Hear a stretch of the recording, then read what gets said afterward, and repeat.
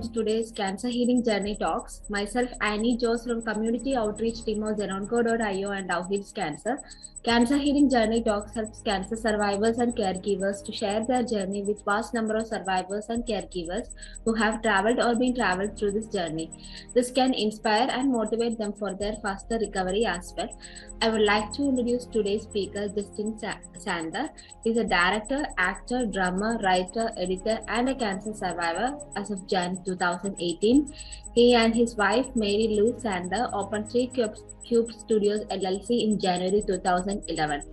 He is also a graduate of Indiana University and he has directed and produced cable TV in Chicago. Wrote, directed, and produced commercials for ABC, Fox, and Telemundo in Palm Springs. So there is a way too big introduction with me in front of here, so which I'll be adding in your introduction. So I'm really blessed that so you are here with us today. So if you want to start with a small introduction of yourself. Well, my name is Justin Sandler, and I'm currently a resident of Los Angeles, California.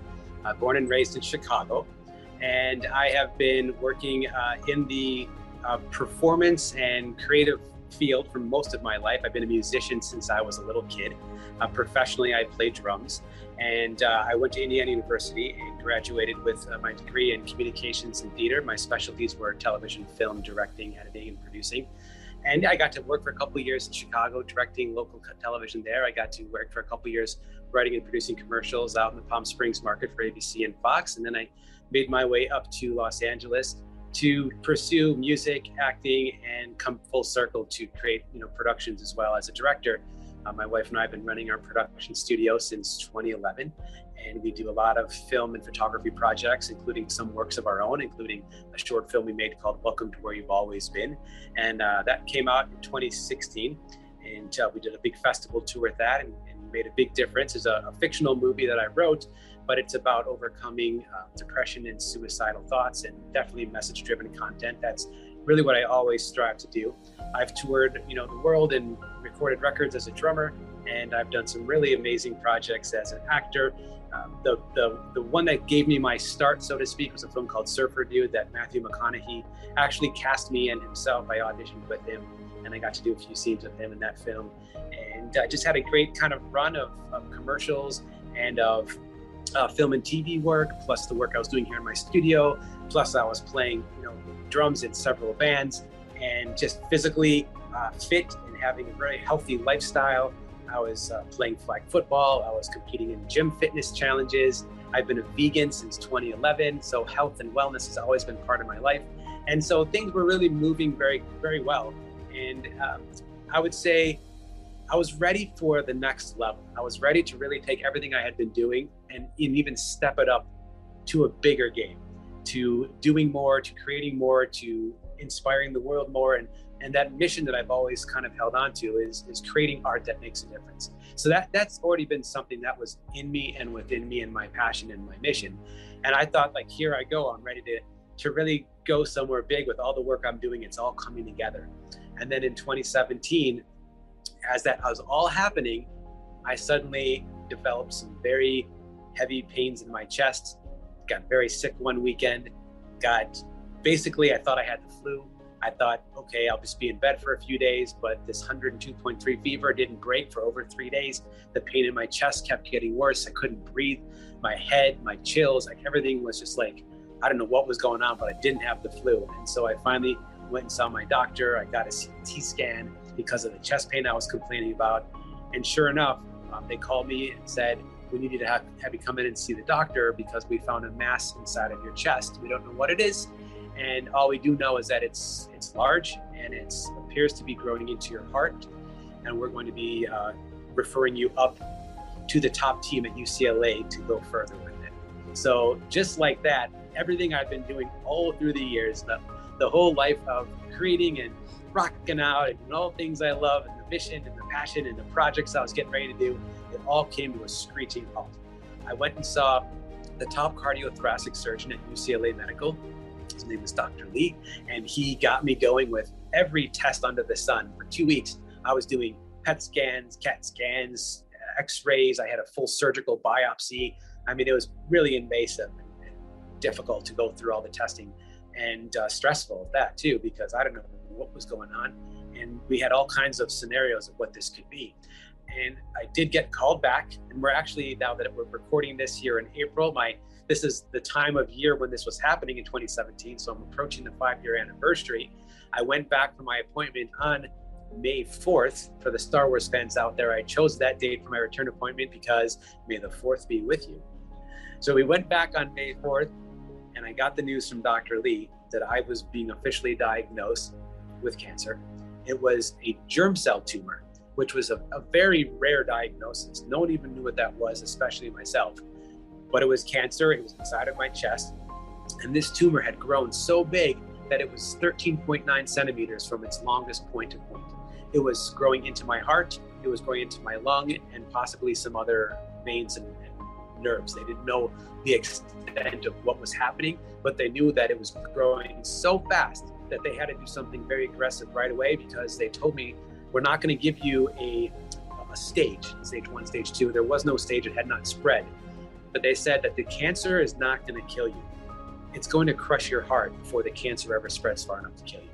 And if we don't do something immediately, you have, who knows, weeks or months to go before this thing completely takes your heart over and there's just no room for it to beat anymore. So that was like severely shocking news. I didn't even want to believe that I had cancer, especially because, like I said, I was physically fit, healthy, on top of my game, daily practices of meditation and Buddhist chanting, vegan diet, living a very healthy, happy life, being creative, productive, not stressing too much, and always having kind of followed that policy. To have this cancer diagnosis was a shock to me and to everybody. I come to find out that a germ cell tumor is one of the first, it's based off the cells that are one of the first cells to move when we're just little embryos inside of our mom's womb. So this was not a cancer that was caused by my diet or exercise or lifestyle or anything in the environment. It was actually a cell that was moving while I was just an embryo, and it got stuck. And that's what germ cell tumors typically do. They're very rare, but when they do happen, it's because one of those cells gets stuck along the way and never makes it all the way down to the gonad. The function of the germ cell is to literally get into the gonad and determine if you were going to be a male or female, and then to create the reproductive abilities. So the future egg and sperm are all created by the germ cell. So every human being has germ cells. Mine, the rest of them did their job, everything worked fine, but this one rogue cell that got stuck in my chest area, where my chest wasn't even there yet, my chest wall formed around this little cell, and it lay dormant for my entire life. And one day, something knocked it up, something woke it, and it just started to create. It started to multiply. It was a cell with a function, but it was in the wrong place at the wrong time. It didn't know what to do, so all it did was start multiplying rapidly. And before I knew it, I had this very hot, very aggressive tumor that was multiplying at a rapid pace inside of my chest. And now we were faced with this diagnosis. So this is where the fun begins and where I try to make sense of it all. With this type of cancer in men, it's normally found in either the brain, the chest, or the abdomen. In women, it's often found in the ovaries. And so, again, very rare, but mine was in the chest, and off we went. And literally, I had no time to think. They gave me this diagnosis. I left the doctor and went straight to my oncologist. Fortunately, before I left, my doctor's main assistant popped into the room and said, listen, I know that's a lot you just heard, but you're the healthiest patient we have right now. Your diet, your exercise, everything you talked about spirituality-wise, please just keep that up, because if anybody's going to survive this, you're the guy to do it. So it was really at least nice to have that reassurance that, the diet that I was following, the lifestyle I was doing, had primed me to face what challenge would come. And that really is why I preach to this day, never wait too long to start taking care of yourself, physically, mentally, spiritually, emotionally. Do the healing, eat healthier, working out, finding spiritual practices or other practices that speak to you, because things happen in life. Maybe not always cancer, but things happen. And because I had been putting all these things into play when I got diagnosed, I was already healthier than the average person to deal with what was about to come in front of me. And I had this spiritual and emotional progress that I had been doing over the years that prepared me to face it and make something out of it, instead of immediately just falling victim to it. And so I went right after my doctor to meet my new oncologist. She loved her to death, Dr. D. I'm still in touch with her to this day. And she gave me the treatment plan, which was downright insane, to be honest with you. They told me that they'd have to move me into the hospital, and they had to start literally within days as soon as insurance approved it. And what they were going to do is move me into the hospital, and they were going to install a port in my chest, which I still have a lovely scar for those watching at home. There it is. And that port was installed. It was installed on the opposite side that it normally is because the tumor was over here. The tumor was in my chest, growing into my heart, and a little bit more towards the right. So they put the port on the left. And what they had to do is install 3 different types of chemotherapy, and they would run 24 hours a day for a week at a time. And that was considered a round. So I would consume 15 bags of chemo every round with the goal of doing 1 week in the hospital, 2 weeks at home, 1 week in the hospital, 2 weeks at home, and keep repeating that for at least 4 rounds and testing periodically to see how the cells were reacting.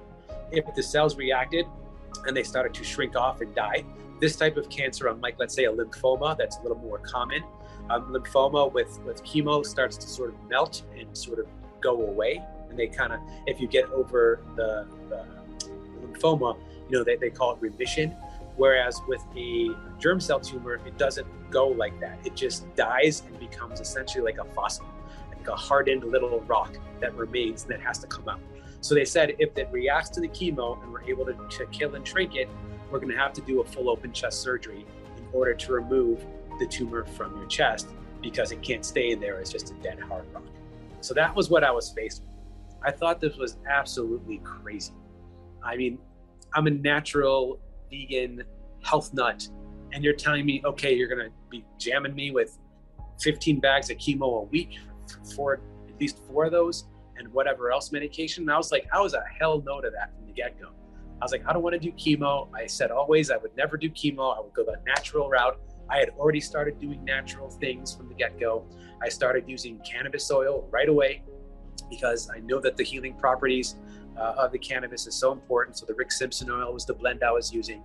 And I know that your organization does have a wonderful section on the website about cannabis and everything. And I really appreciate that because it's so effective. And even if it doesn't, shrink a tumor away, it really is very powerful to deal with side effects, nausea and pain and things like that. So I was already taking some of the alternative medicines. I was upping my diet, my alkaline water, and all the different things that is recommended a lot with cancer diagnosis. And then I had the weekend to decide what I was going to do. And the more I sat with it, even though I didn't want to do chemo, I realized that no matter what natural and alternative thing I did with the type of cancer I had, it wasn't going, if it would work, it wasn't going to work fast enough. And there was no way for me to just try it and see. It wasn't like a slow growing cancer where I could say, let me try it for a few months. And if it doesn't work, then I'll go chemo. Like I didn't have a few months to try it. I was literally under the clock. It was ticking. I had to do something. And I realized that I don't have the time to wait. And I don't want to, try something natural because I didn't want to do chemo and then just be dead within the next couple of months. That was not part of the plan. I felt like I had too much to do in this world for that.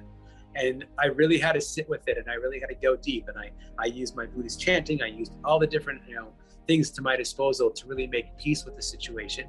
And what I ended up doing is saying yes. Begrudgingly, I said yes. But I decided that I was going to give love to that therapy, that chemo, and I was going to welcome it into my body, and I was going to just get there and get this done. And so I said yes, and by that next Tuesday, I was moving into UCLA Hospital in Santa Monica, and I was there for a week and getting ready to start the journey. And while there's a whole lot to go, so I don't know if you want, I can keep sharing the story, or if you'd like to interject a little bit, I'm willing to answer some questions up to this point about what I've been going through. Yeah, sure. So I just wanted to know a little bit about your emotional well-being. So when you came to realize that, okay, so you're having cancer. So how was your emotions at that time? Yes. So the day that I found out that there was something of concern, that day I freaked out. I didn't expect anything like that. I'm like, there's some pain in my chest. I don't know, it could be nothing. I got a phone call from my doctor's office, from a nurse, to let me know that they discovered something in my scan and they needed me to come see my general physician the following day. My wife and I were actually in the car on the way to a shoot. We have a photography and film business, and we have a big event that's called the Teacher of the Year Awards. And it's an event that we shoot every single year. It's about 400 people in a huge room, and we do the photography for this event. And so we were on our way. It's an evening event, and the phone rings, and it's the nurse telling me that there's an issue, that they need me to come in. I'm asking her, can you tell me what it is? She's like, no, you have to wait for the doctor. We get to the event. I let my wife out to go get set up with the cameras. I keep talking to the nurse. She says to me, the only thing I can tell you is that we've written a referral to a Dr. Lee, cardiothoracic surgeon at UCLA. And I'm like, what is a cardiothoracic surgeon? And they're like, well, that's a doctor who specializes in illnesses of the chest, the heart, the lungs, esophagus.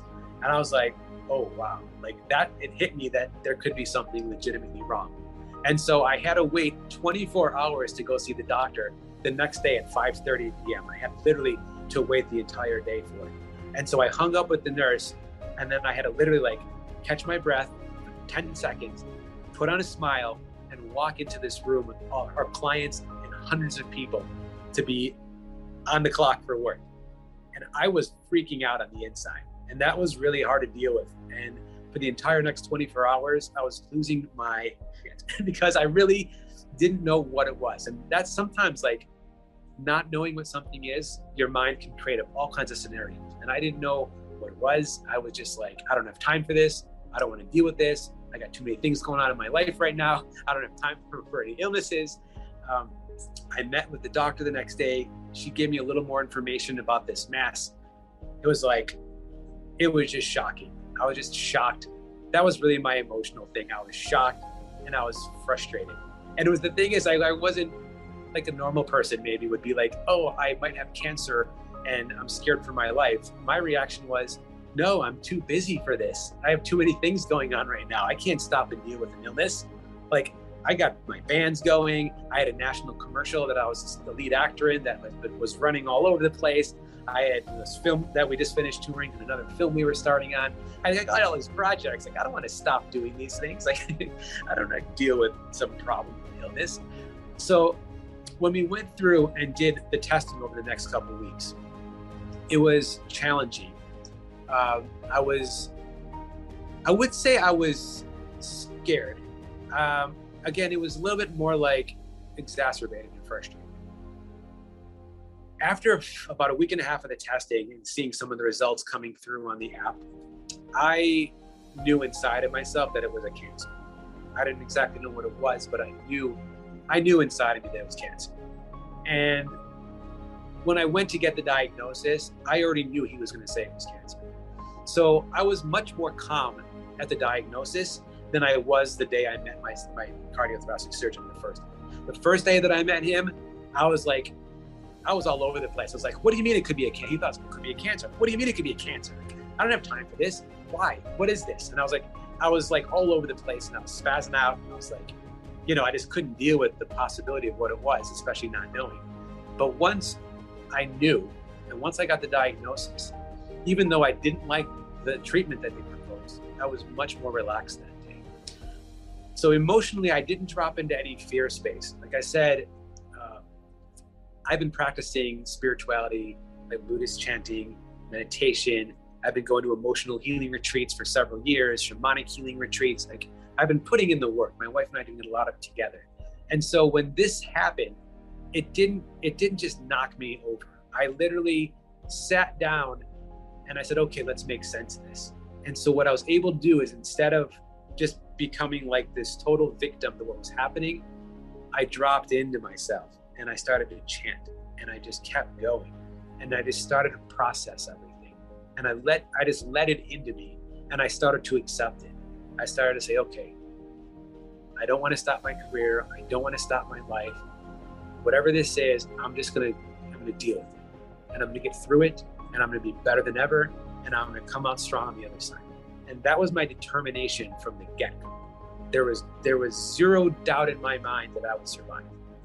I didn't know how serious this was. I never even looked it up. I didn't Google it. I didn't research it. They gave me a diagnosis. My numbers were off the charts.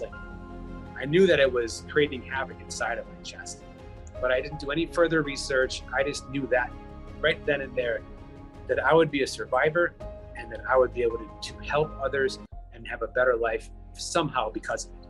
And I dedicate so much to that because of my practices.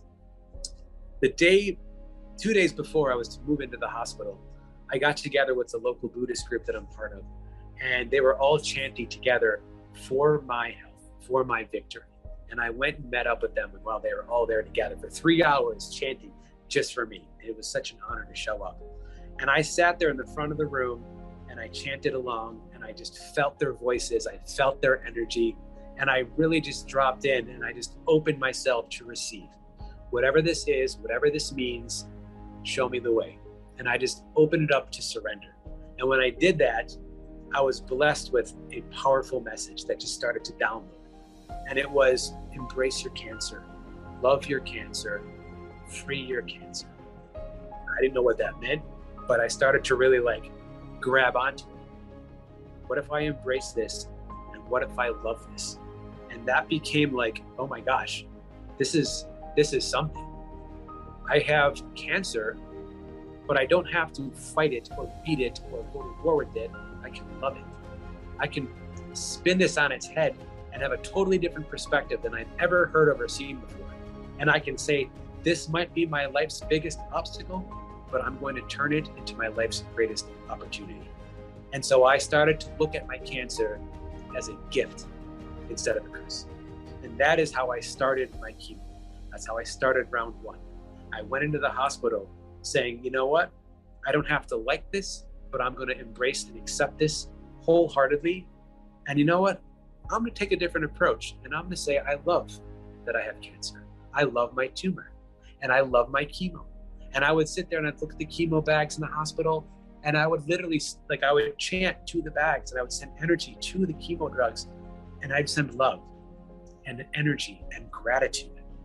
So I decided, literally, I have cancer. There's nothing I can do about that fact. I can't change that. The sooner I accept that I can't change the fact that I have cancer and I have to deal with it, the sooner I can make a decision on how I'm going to face it. And really, once you do that, there's only 2 options. There's victim, let it happen to me, woe is me, poor me, I hope I survive. Or victor, I'm going to take this and make it something special. Live or die, I'm going to use this to catapult my life and my karma and my mission, and I have an opportunity. So I decided that that's the road I was going to take. Because once again, I had cancer, I couldn't wish it away, I couldn't close my eyes and pretend it wasn't there. It was there, and it was growing still. So I said, I'm going to love. And I really dropped into this heart space of embracing and loving cancer, embracing and loving the chemo, giving gratitude every single day, no matter what, to the journey, to the process. In the hospital every morning, I woke up, I did all of my practices, meditating, chanting, journaling, reading inspirational books, listening to inspirational audio, listening to binaural beats and high frequencies, taking my cannabis oil. I never stopped doing that, by the way. I brought my cannabis oil into the hospital with me, and I used it right alongside of my chemo. And I said, this is the way I'm going to do it. And my wife encouraged me to keep turning on my camera and doing live videos for Facebook and YouTube to share what I was going through, good, bad, and ugly. And I just kept sharing and sharing and sharing. And I would share about realizations I was making or things I was learning about myself, or very vulnerable shares. And I started getting feedback from people saying, Justin, keep sharing, because I'm being helped so much by your words that I'm going through this with you. And no, I don't have cancer, but you're helping me face whatever situation I'm facing. And that really turned me on to the fact that I was onto something. And when people would reach out and say, hey, you got this, you're going to beat this, man, kick cancer's ass, I started to educate people on a different way of speaking. That's not the dialogue I'm going to use. I'm not going to go to war with something inside of me. I'm not going to hate or be violent to my own cells, right? This is my cell. He may have gotten lost. He may be in the wrong place at the wrong time, but it's a cell. It's not good. He's not bad. It's just a cell that's trying to do what it was supposed to do when it was just a little thing. And I can't fault it. And I'm not going to put negative energy towards my own body, towards my own cells. And I'm going to say, you know what? It's part of me and who I am. So I'm going to love it, embrace it, learn from it, and let it go. And that was the mission that I kept. And that is what kept me going all the way through. And things got really hard. Like it wasn't easy. Like just because I had the right philosophy and mindset, it doesn't mean it was easy. I suffered. I lost all my hair. I lost weight. I kept working out in the hospital, doing laps every day, bringing my little stretchy bands and my exercise equipment and doing whatever I could to keep myself going. But it took a toll on me and it kicked my butt really hard. I did go through the whole thing though. I got testing throughout. And every time I did my testing, the doctors were like, whatever you're doing, you're ahead of the game. We hope you would be here and you're all the way here. So I think because between my practice, my philosophy, my practices, I would visualize the tumor slowly going to sleep and disappearing.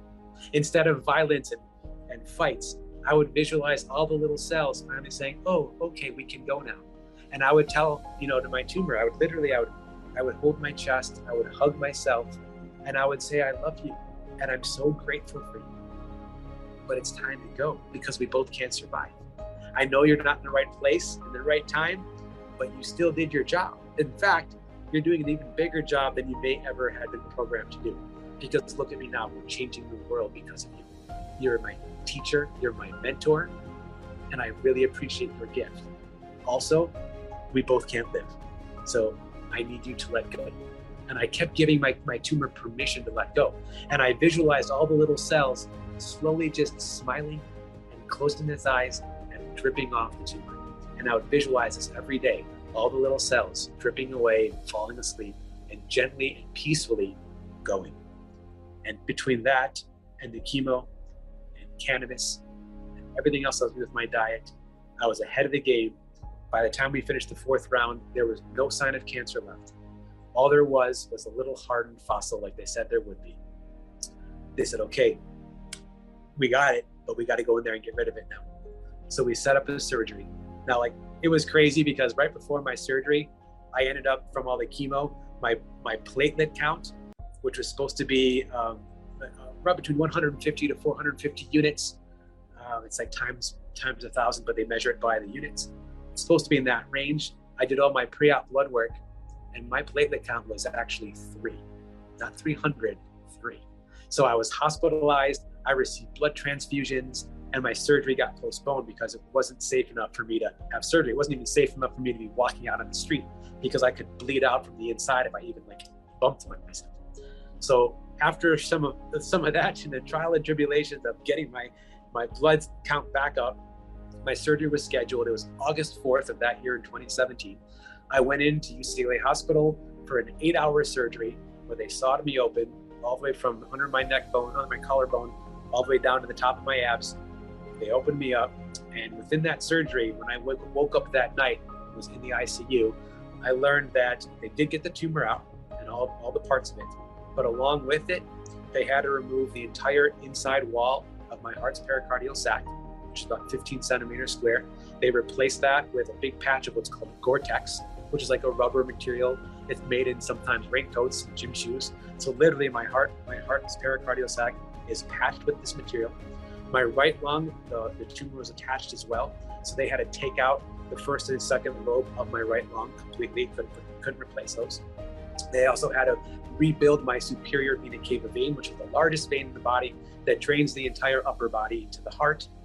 The tumor was stuck to that vein. They had to remove that vein. You can't live without it. So they built me a brand new superior vena cava vein using bovine heart tissue. So I literally woke up from surgery, part cow. Now, that was pretty shocking. I've been a vegan a long time. And so to wake up and find out I was now part cow was a little bit much. I had this running joke, wait, if I ever eat meat again, would I be a cannibal? So I had to accept it. I gave gratitude to the cow. Say, okay, well, I'm so thankful that this is part of me. It helped to save me. So that surgery was a lot. I was in the ICU for a week. I was finally released. I spent the next 2 months in a hospital bed in my house. I couldn't do anything. My wife, my caregiver, my beloved, was there from day one. She helped me. She stood by me. She encouraged me. She did everything and then some that a caregiver could do, as a cheerleader, and I love her so much for that. And there I was, she was caring for me while I was in this hospital bed in the room. But after 2 months, I was given the all clear to get up and start to do some of my physical sort of activity again, a little bit of rehab. And so I started to do walks, I started to move. I'm like, okay, I'm on the other side of cancer. I'm doing my live videos. I'm like, I did it. I'm on the other side. I'm going to show the world now how you come back from cancer stronger than ever. And that's me. I'm crazy like that. I just want to help people and inspire people. So my goal is to inspire everybody through that. And so I started for a few weeks doing my little bit of physical therapy and everything else. And then I started having some breathing issues one day. It kind of a weird feeling that was kind of going up into my throat from my chest. It got so kind of concerning that I went to the ER.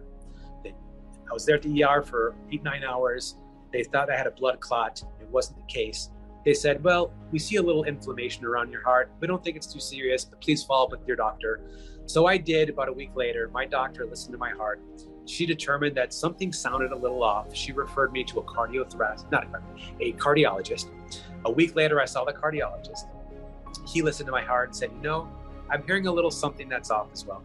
I want to get an echocardiogram done for you. Let's get it in the calendar. So we scheduled it for that coming Saturday. December 16th was the day. Of course, I know all these dates because they were so profound. I woke up that morning. It was a Saturday morning. I went in and did this echocardiogram. The person who ran it, after she finished, she had like a little bit of a weird look on her face. And she goes, hang on a second. She ran to the other room. She was gone for 5-10 minutes. She came back and goes, okay, I put a call into your doctor. I'm sure you'll be hearing from him soon. But for now, you're good to go. And so I left. My wife and I left straight from this appointment. We went to a party. It was holiday time. We went to an afternoon holiday luncheon, seeing a bunch of friends that we hadn't seen many since before my cancer diagnosis. They were all excited to see me. We're hugs and hellos, and we're eating lunch, and we're having a great time. And then at one point, I walked away to use the bathroom, and I took out my phone just to see. I had my phone turned off, and I had 3 missed calls and voicemails from the cardiologist. And then the phone rings again while it's in my hand, and it's him again. He's like, where are you? And I'm like, I'm at a party. He's like, no, you got to leave, man. You got to get to the hospital. I'm like, why? I feel fine. He's like, no, say goodbye, get your stuff, head straight to the ER. They're going to be expecting you. He didn't tell me any more information. I was like, all right, I guess we're going to go. So I told my wife, we told everybody at the party, nice to see you. We got to go to the hospital. Apparently something's up. So we eventually get back to the hospital. I walk in. Now, if anybody has ever gone to the ER, you walk in and it's like, you got to go through paperwork and talk to them, and triage, and wait for hours. And they finally see you. I walked in, I was like, hi, I'm Justin. They're like, come with us. Okay, that's never happened before. I went straight into the back. They checked me in. They started hooking me up right away. And the door swings open and 2 heart surgeons walk in their street clothes. It's a Saturday. They were on call. My cardiologist was literally, he told me later, when I saw him later, that he didn't want to worry me about what this was. And instead, he was calling all the best heart doctors he could find on call to get some people over to the hospital because I was going to need surgery, apparently. They came in and told me that I was having cardiac tamponade, which is a form of a widowmaker. You don't know what that means. Essentially, my heart sac had filled up with 1 liter of fluid, and my heart was collapsing inside of itself. And they said, we need to get you into surgery immediately and drain this because your heart is already collapsing and you're going to be dead within a couple hours if we don't do it. That was the day that I literally came closest to dying. Literally, through my whole journey, I was never concerned about dying. Even that day, I really wasn't aware of how close I was. But that day, on the other side of cancer, supposedly, was the day I came closest to it. My wife told me later that she was freaking out because they told her that this is very serious and they call it a widowmaker. And so she had to wait, out in the lobby while they tried to save my life. They rushed me in. They said, okay, we're going to prep you. When was the last time you ate? And I'm like, less than an hour ago. I was just at a lunch party. They're like, oh, we can't sedate you or put you under. So you're going to have to be awake the whole time we do this procedure. So I got to stay awake and watch them puncture my chest, feed the tubes into my heart wall, and drain 1 liter of fluid out. That was an interesting adventure. We got through it. We saved my life, went up into the hospital room. A week later, I had to have another surgery. They were afraid the cancer had spread into my heart. They weren't sure why I had this complication. They wanted to create a pericardial window.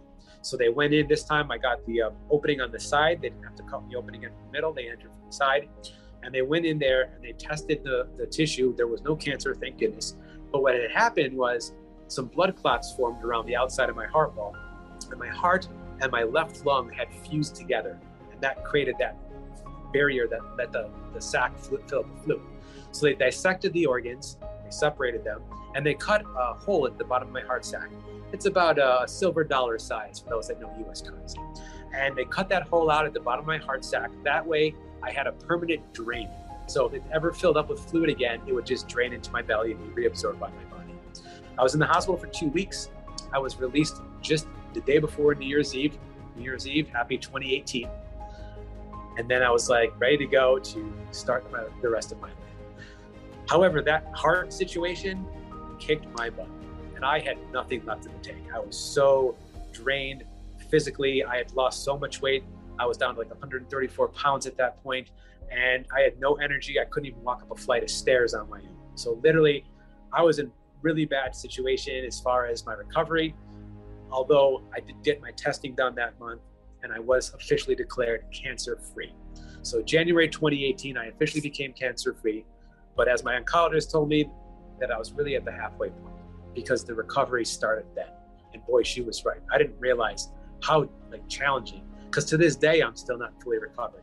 Now we're in 2022. It's been over 4 years since I was declared cancer-free, and I still have side effects that I deal with, and I still have some challenges with stamina at times. But I've been working so hard to get my life back on track, my fitness, my diet, and all the practices I'm doing, plus taking everything I went through and really turning it into mission. Because I just really determined during my journey that this was not about me. And that was one of the turning points I had, somewhere around the middle ground of chemo, was I realized that this wasn't about me. This was a much bigger thing that was happening.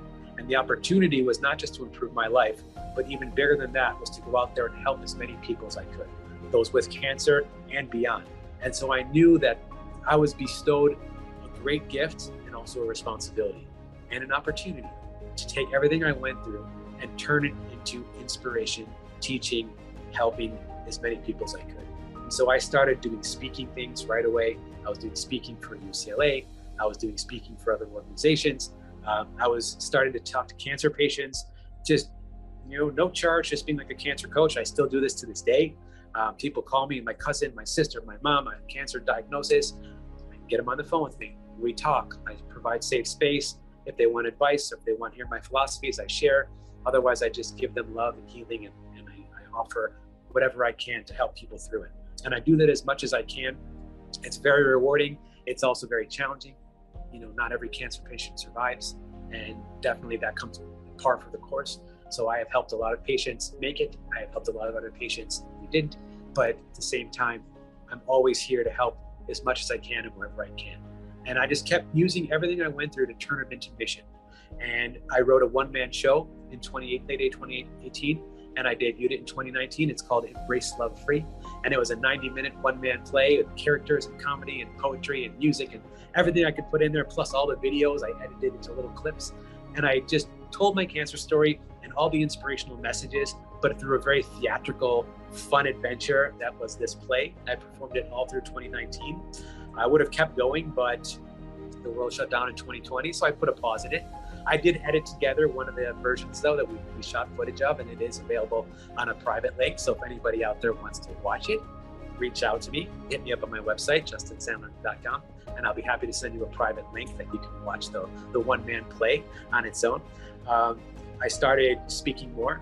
I did my first TEDx talk in 2019. By the way, it got banned by the TED organization. That's a whole nother story.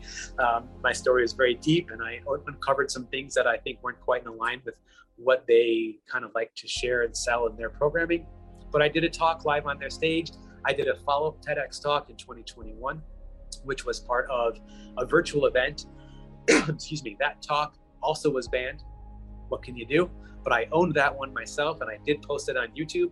So if you go to YouTube and search for Justin Sandler TED Talk, you will find it, and it's there. And anything I can do to kind of share the mission and the message, that's what I'm working on. And now I'm in the middle of writing my book, and that is the next step. And I'm going to brace for some water because I feel like I've been talking for 5 hours. That's good. So, what will be your message to the survivors and caregivers out there? Sorry, say your question one more time. Sorry, what will be your message to the cancer survivors and caregivers out there? My message? Well, as I've been sort of telling through the whole story, the embrace love free philosophy, that is the big message, right? That's the message I want everyone to learn, because no matter if you're the cancer patient, the cancer caregiver, or just another human being walking on the street who's dealing with a problem, a challenge, an obstacle in your life, try flipping it on its head. Try viewing your obstacle as an opportunity. Try saying, okay, I'm facing this cancer, or my beloved has cancer.